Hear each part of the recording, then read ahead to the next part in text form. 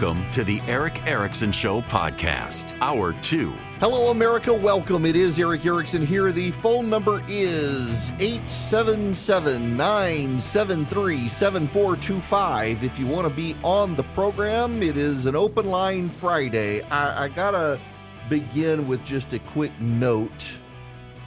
Covenant School in Nashville, they've gone back to school, and they had chapel. And as the kids went into the chapel, they were greeted by one of the brightest rainbows I've ever seen. It was not just any rainbow, it was a double rainbow. And the bottom part of it was just remarkably bright. Everyone commenting who was there on just how incredible this rainbow was that everyone saw. Coincidence, providential, depends on your worldview. Prayers for them.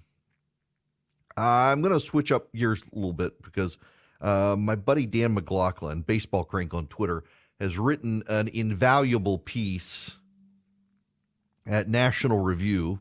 In fact, we'll get it in the show notes for Monday. I'll make sure Philip gets the show notes for Monday. I tweeted it out now if you want to find it. But a mutual friend of ours sent it to me and says, have you seen what Dan wrote? You're going to love this. And I do. And I want to spend some time on this because he covers something that we have talked about on this program. From Dan McLaughlin at National Review, for years now, border and immigration hawks have used the term invasion to describe the stream and sometimes flood of illegal immigrants across the Mexican border into the United States. I have long considered this to be hysterical and counterproductive rhetoric. Individuals, even when aggregated in large numbers, do not amount to an invasion. The same is true even when criminal gangs are involved. There are better ways to describe the erosion of our national sovereignty created by porous borders and spotty and indifferent enforcement of our laws. Non-state actors, however, can indeed be invaders if they are sufficiently organized and directly challenging a sovereign's control of its territory.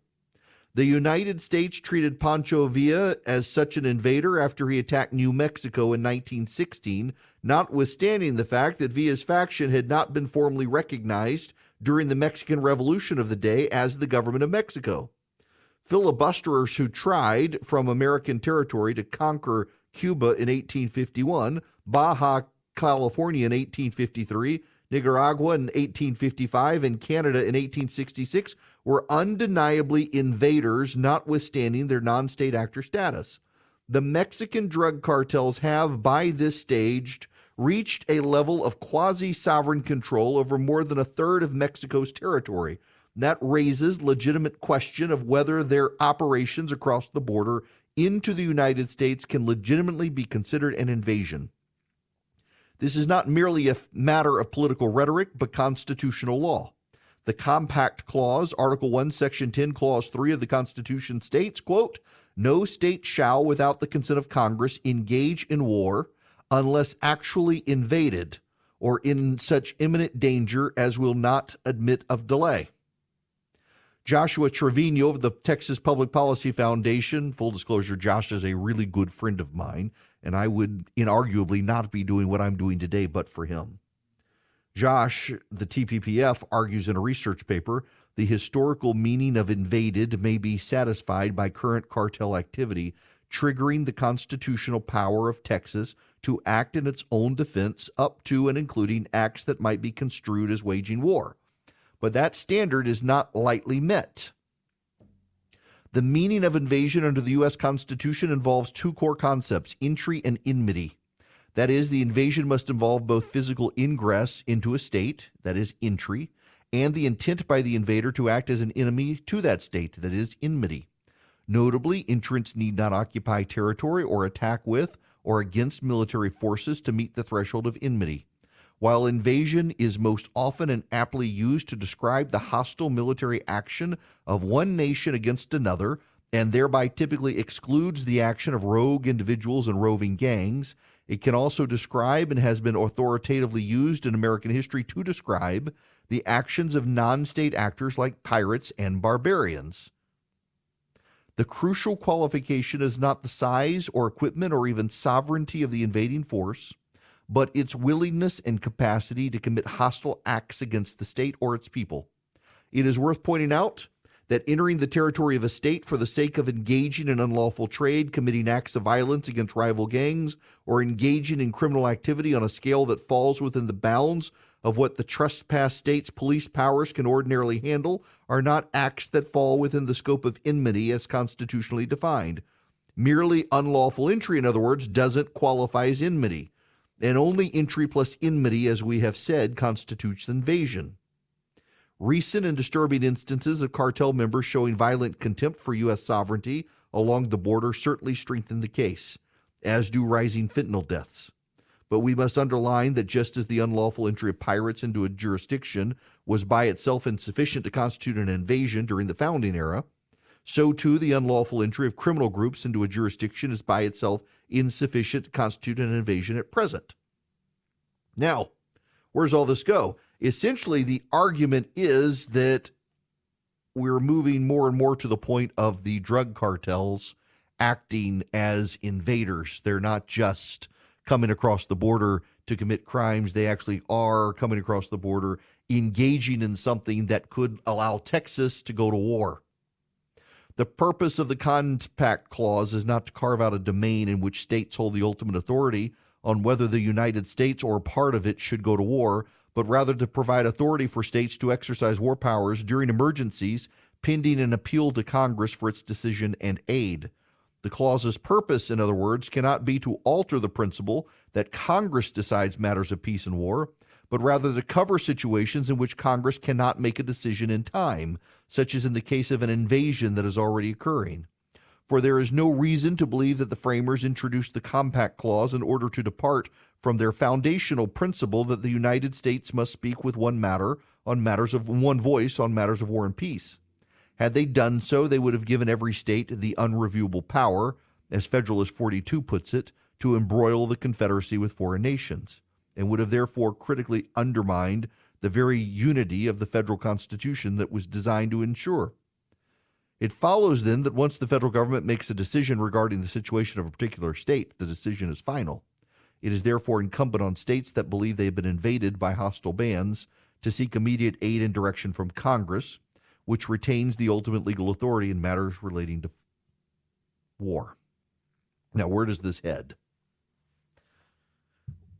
I would argue, and I believe that the Texas Public Policy Foundation is in that direction as well, that what the drug cartels are doing on our border actually does amount to an invasion.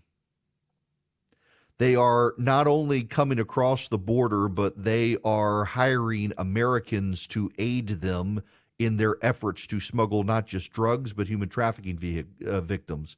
They have begun firing on American law enforcement and Border Patrol personnel.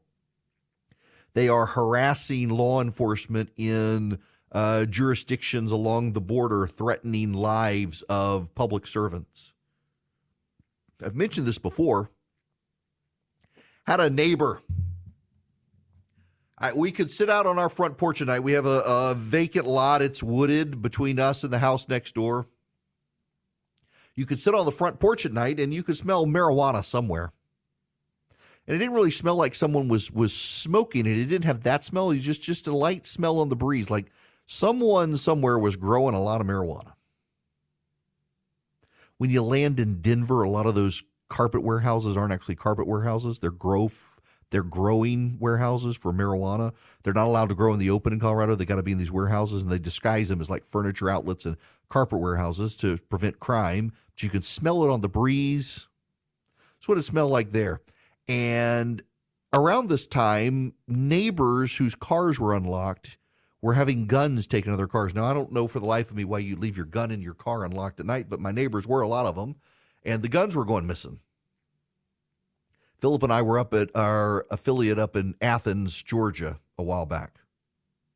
And my wife called Philip because I was on the radio and says, has he made people mad today? Philip's like, I don't know why. Well, there was a police deputy blocking our driveway and then another one in the cul-de-sac, and she just assumed it was for us. No, they were raiding the drug lord who lived next door. They had tied the man to an 18-wheeler and had $18 to $20 million of fentanyl, meth, and cocaine. Turns out the guy was working for the drug cartels, and he was one of the chief distributors up and down the eastern seaboard. He'd started in the southeast, was making his way up to Washington, D.C. He was running a grow house under his house. Turns out his wife had the kids going through the neighborhood late at night, stealing guns from cars, and they were filing the serial number, selling them on the black market. They're both in prison now for a good long while. The house has been sold. New neighbors have come in, nice people. I don't think they had any idea what was going on in this house before they bought it. But it was right there, and this guy was connected to the drug cartels. This has happened around the country. While my buddy Chip Roy, the congressman from Texas, was on the border last year, they arrested an American citizen from, I believe, Oklahoma, who was on the payroll of the drug cartels and was trying to smuggle human sex trafficking victims into this country in the trunk of his car. This is an invasion by the Mexican drug cartels. And Texas is not getting any help from the federal government. The Biden administration refuses to acknowledge the problem because if they did, they would have to address their failures to secure the border. So they've chosen not to look at it. It seems like the time is right for Texas to militarily, with its National Guard, work to secure its own border. I think they have the legal option to do so. And this is not getting any better because Democrats in Washington have decided if Republicans are upset about it, it must not be a bad thing. That's what both parties are doing at this point in this country, is if Democrats are mad about something, Republicans think it's a good thing. And if Republicans are mad about something, Democrats think it's a good thing. And no one's actually paying attention to what's actually happening. A mother or a grandmother and grandchild were killed recently because of in a police chase. The police were chasing an illegal alien who was trafficking humans into the United States. And the guy slammed into the grandmother and granddaughter, killing him instantly. He hit him with such high speed. This is happening more and more around the country. And meanwhile, we have more and more adults and children in this country who are dying of fentanyl that's coming in from Mexico. And our policymakers in Washington just seem oblivious to it. The Biden administration seems oblivious to it. We have so many people in this country already who have lost hope, have fallen into despair, and have become addicts and are dying. The death rate in the United States now outpaces all the other G7 countries, and it's suicides and drug overdoses. People in the country have given up on the country, and you'll excuse me for looking at what Washington is doing to the border and thinking Joe Biden's administration has given up on the country too. They don't even think our territorial border and our sovereignty matter. If the Biden administration acts like they've given up on America, you can't expect Americans to not think they should give up on America. I, however, have not given up on America, and I hope you haven't either. We can and should do better, and in doing better, we should defend our border, and it is time to go to war with the drug cartels. It is time to treat them as a state enemy and rain hell down on them from the American military. And that the Biden administration has chosen not to do so will be a damning indictment on his tenure in office in history. He will not go down as the Jimmy Carter of American history. He'll go down as the James Buchanan of American history. I keep having friends tell me they realized I was right. Every time you wash sheets from Boll & Branch, they get softer and softer. They're the most luxurious sheets. The highest quality, incredible craftsmanship with just unmatched softness. 100% traceable organic cotton. It gets softer with every wash. I tell you guys that it's true. I can tell you it's a big difference. And I have bought different pairs of sheets to try to find some best. I keep coming back to my Boll & Branch sheets. They're incredible. They're buttery to the touch, super breathable. They're perfect for cooler weather and warmer weather. Why? The drape. You actually feel like you've got something of substance on you so you can snuggle in, but you don't get overwhelmingly hot or in the during the summertime, and it's just the perfect weight under the blanket as well during the wintertime. I love Boll & Branch sheets. They're so luxurious. They're loved by 4 U.S. presidents. Got over 10,000 raving reviews. Right now, get 15% off your first order when you use promo code Erick, E-R-I-C-K, at bollandbranch.com. That's Boll & Branch, B-O-L-L-A-N-D, branch.com. The promo code is Erick, E-R-I-C-K. Exclusions apply. See site for details. Howdy, welcome. It's Erick Erickson here. Open Line Friday. The phone number 877-973-7425. If you want to be on the program, get ready for gas prices to go up. It's another reason we're probably going to see the Fed continue to raise interest rates. Global demand for oil is on track to rise to a record 101.9 million barrels per day, as China leads an economic surge among developing nations. The International Energy Agency's predicted daily average for 2023 is 2 million barrels per day higher than last year's figure. The price of a barrel of oil rose from $85.62 to $86.10 on Friday morning. The agency warned that a recent decision by the world's biggest oil exporters to cut production could drive oil prices higher in a blow to efforts to reduce inflation and reset economic growth in developed nations. This is a real problem. I want to talk about this realignment when we come back, because the Biden administration the media is so loath to condemn the Biden administration because they're so scared of Donald Trump coming back. It is skewed.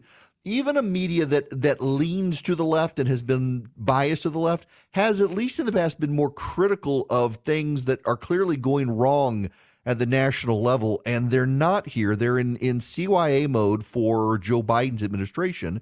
And what Joe Biden is doing is a Jimmy Carter-esque foreign policy that is, on the global stage, disastrous. Because sometimes your nation has to be allied with people who do not necessarily share your values. And Joe Biden has decided it is democracies versus the rest of the world. Well, guess what? There are fewer democracies in the world than there are authoritarian nations. And China and Russia are wooing those nations. Joe Biden's administration is actively working to marginalize the United States on the world stage, and we are going to pay a price. And we're starting to see it already with the cost of a barrel of oil as Saudi Arabia leans more and more towards Russia and towards China. One of the revelations of the intel leaks was that Egypt was starting to conspire with the Russians to sell them weapons to use in Ukraine.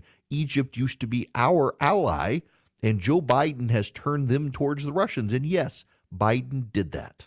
Hello there. It is Erick Erickson here across the nation. It's an open line Friday. If you want to call in and be a part of the program, you're more than welcome to. The number is 877-973-7425. I want to go back to the phones. Relevant question on the oil pricing from Vicky. Welcome to the show, Vicky. How are you? Good, thanks. What's going on? I was curious because I haven't heard anyone talk recently about the oil reserves, and I just wasn't sure if we're still using those up or what's happening with that. So they've been rather depleted by the Biden administration, which now has to find time to fill them up. They have not yet filled them up, I don't believe. But they're no longer withdrawing from the Strategic Petroleum Reserve. They had done that, and now it's just a matter of finding time. They sadly Trump wanted to fill them up when it was $23 a barrel, and now it's over $80 a barrel. And the Biden administration is trying to figure out how they can afford to fill back up. They've largely used this up. I'm looking right now, as a matter of fact, Vicky, at CNBC. West Texas crude right now is up $82.52 a barrel. That's going to spark more energy cost inflation in the country, which is not good. I want to explain some of this to you so you understand what's happening. When Jimmy Carter was president of the United States, and he and Joe Biden have had a long friendship, and Joe Biden admired Carter greatly for Jimmy Carter's human rights record. When Jimmy Carter was president, he decided we were going to navigate American foreign policy based on the human rights of countries we were dealing with, which sounds very good, except the reality is there are lots of parts of the world where there are lots of bad men that we still have to deal with. When Joe Biden became president, he forgot all that and has decided to go back to Jimmy Carter's presidency. The result is what is happening around the world. It's not just me, it's Ross Douthat pointing this out at the New York Times and others. The world is realigning against the United States and the West, and it has a lot to do with Joe Biden's foreign policy. By demanding that the United States only deal on an even playing field with other democracies, the reality is that a lot of the world isn't a democracy, and those parts of the world tend to have access to minerals and oil and the like that we need. Because Joe Biden is not humoring those nations, they're looking to Russia and China for leadership. You can hold your head high and say, well, I will not deal with Saudi Arabia. Look what they did to Jamal Khashoggi. That's fine. But if you choose to do that, Saudi Arabia will not deal with you. And Saudi Arabia has something that you don't have. That's called oil. And you say, well, I don't need the oil. We're going to transition to electric vehicles. Well, that's fine, but you don't have the lithium because your environmental movement won't let you dig the mines. So you have to deal with China. And China and Saudi Arabia are dealing more and more together. It is a profound naivete of American progressives to think that we can only deal with people and nations who are pure as the driven snow, who share our values. That's not true. There are nations with awful dictators who are cruel to their people, who have access to resources that we need.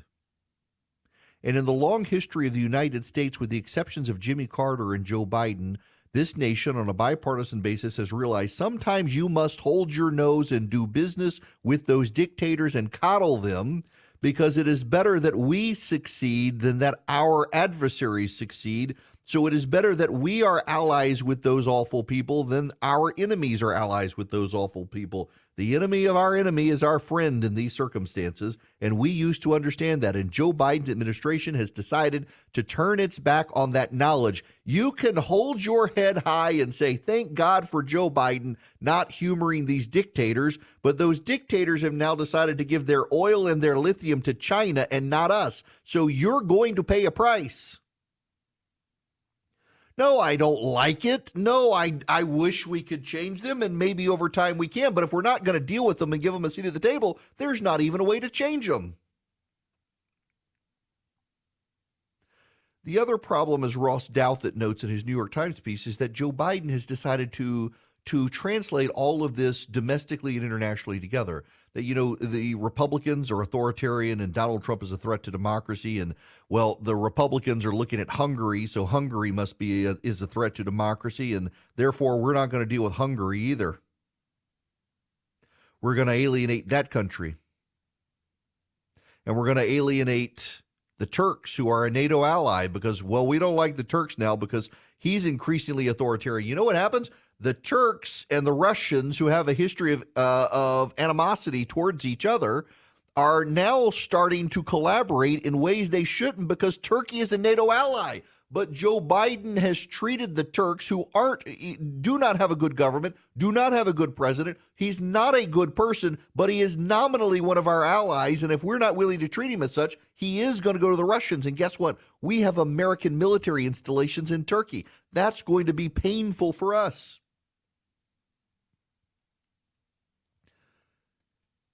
We used to understand these things. We used to recognize it was not smart for us to pursue a foreign policy that alienated less than savory regimes who happen to also be useful to us.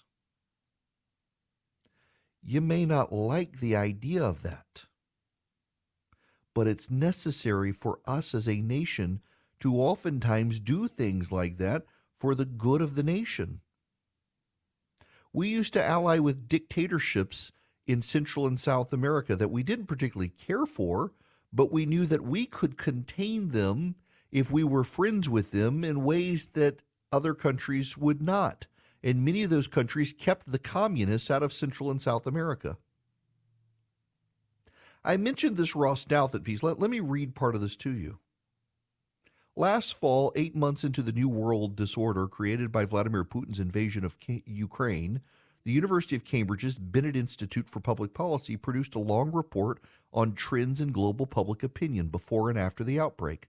Not surprisingly, the data showed the conflict had shifted public sentiment in developed democracies in East Asia and Europe, as well as the United States, uniting their citizens against both Russia and China.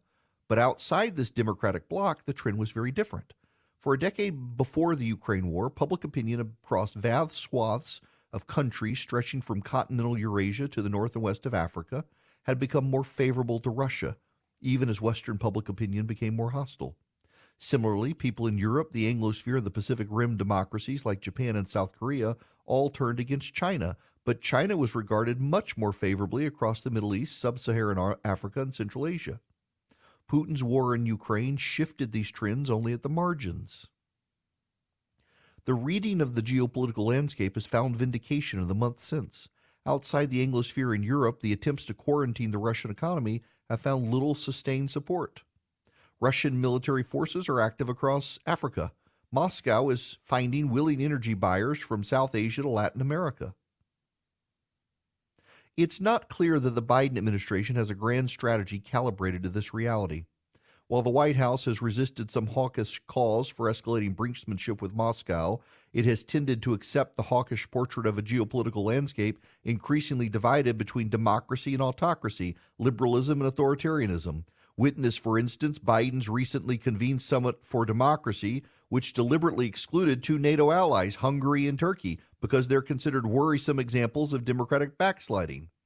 As Walter Russell Mead noted in the Wall Street Journal, this framing clearly describes international reality to some degree. It also fits with Biden's domestic political message, which conflates an international fight for liberal democracy with an internal struggle against a populist GOP. But as Mead went on to argue, this crusade for democracy vision risks being strategically self-defeating. Abroad, you simply cannot build the alliances required to contain China or Russia if you can't work with countries that don't embrace Anglo-American liberalism or Eurocrat proceduralism. You need a way to deal constructively not just with monarchies and military rulers, but also with the political models variously described as populism or illiberal democracy or soft authoritarianism with leaders in the style of Narendra Modi of India and Recep Tayyip Erdogan of Turkey, if you don't want the world to belong to the hardened authoritarianism of Moscow or the techno-totalitarianism of Beijing. Likewise, at home, you cannot rally sustained bipartisan support for a pro-democracy grand strategy if you're constantly linking the strategy to your conflict with your domestic political opponents, or for that matter, if you're constantly linking it to values that are the province of only your own political coalition. A grand strategy that equates democracy simplistically with social liberalism or progressivism is never going to get sustained buy-in from Republicans, and it will always be hostage to the next election cycle. The last point is crucial to understand America's global challenge as well. Some liberal hawks might like to believe the challenge of a liberalism is primarily a challenge of regimes imposed on unwilling populations. The Middle Eastern, African, and Central Asian elites are favorable to Russia and China because they want to imitate their ruthless model. But that's not true. Down to the base voters of those countries, the citizenry, they're more amenable to the hardline authoritarians. Our country's democratic diplomatic corps used to understand that trade was the way to woo authoritarian nations into an alliance with us. Ironically, it's China that's now doing that, not us. The Biden administration doesn't want to do trade deals with authoritarian regimes. The result is those authoritarian regimes are going to do business with China. That undermines us around the world. It allows China to get a foothold in these countries to build and expand military bases and the like. This is all Joe Biden's doing. Donald Trump got that you had to deal with unsavory characters. Even Barack Obama understood that. But Joe Biden, obsessed with being the second coming of Jimmy Carter, has forgotten that. And Jimmy Carter served one term and nearly made the United States go bankrupt with an oil embargo. These are not wise people in charge in Washington in this administration. But again, the American public has shown time and again they would rather put up with Joe Biden than crazy people on the right. And if the right continues to go down the crazy rabbit hole with stolen election, conspiratorial nonsense, and Donald Trump, they're going to keep getting Joe Biden reelected.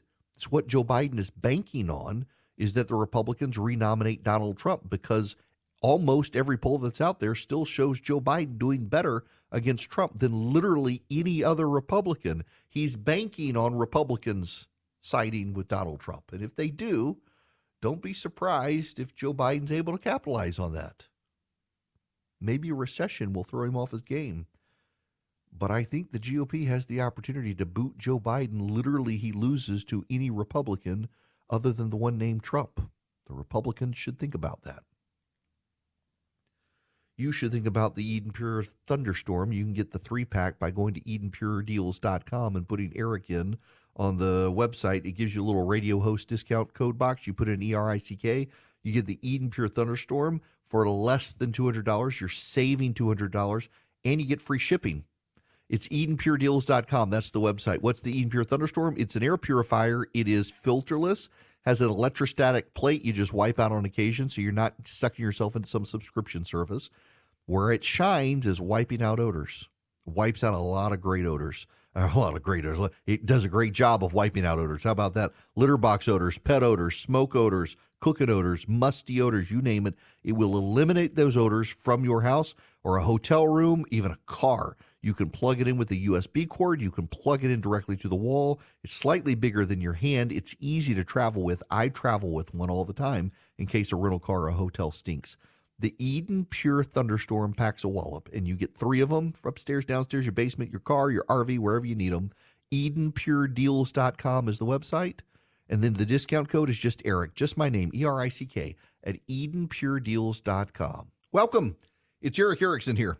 The phone number is 877-973-7425. This hour of the program brought to you by First Liberty Building and Loan. If you want your business to grow and need access to $750,000 or more and other lenders are giving you a runaround, reach out to First Liberty. They make their own lending decisions. They've been doing this since the 90s. The Frost family gets helping businesses grow. So if you're buying a building or building a building or expanding or buying a franchise, FirstLibertyGA.com. They can help you nationwide. FirstLibertyGA.com. See, I got time here to go to Sean. Sean, welcome to the program. How are you? Good, Erick. How are you today? I'm good. Hey, I love your show, but I just wanted to ask, do you think the Biden administration's policy and favoritism towards the trans community has it in any way alienated some of these countries that are turning against us in a way? And because I seem somewhat believe that it's a problem with and causing problems with our foreign relations. Well, I don't know that the dictatorial types care that much. Not that it goes on to their countries, although, I mean, if you're a Muslim country and you see the insanity in the West right now, you probably are more likely to be aligned with a Russia. At the same time, though, they have to deal with a China that enslaves the Uyghur population that's Muslim and is seeking to exterminate them. So trade-offs around the world. I actually think Western democracies get more worked up about this stuff than a lot of dictatorships do. The dictators don't particularly care. The dictators just want to continue to be a dictator. In the United States, however, in Canada and the like, these progressive social issues matter way more than anything else. The United States is less likely to do business with a detestable dictator than a dictator is to do business with us, because the dictator would love to have our money and the American brand, but we just don't want to get our hands dirty because of concerns about human rights abuses and the like. I would love to say the whole world could get beyond human rights abuses and we should be able to turn our nose up and refuse to help countries that have human rights abuses, but that's just not the way the world works. In your leftist utopia, that might be what you think we can do, and you may try to do it, but it's going to end very badly for you because there are more of them than there are of us. That's just the reality. We used to know this. We used to get this. We used to fundamentally understand the world dynamic. Ronald Reagan and Bill Clinton, diametrically opposed in a lot of ways, but they kind of understood on a foreign policy level that there were unsavory regimes you still had to be friends with to be able to get from them the things we need, like rare earth minerals and oil. But Jimmy Carter never got that, and now Joe Biden doesn't want to get that, and now we're all going to pay a price for it because Joe Biden wants us all in electric vehicles. He doesn't care about the price of oil. Remember, they got through 2022.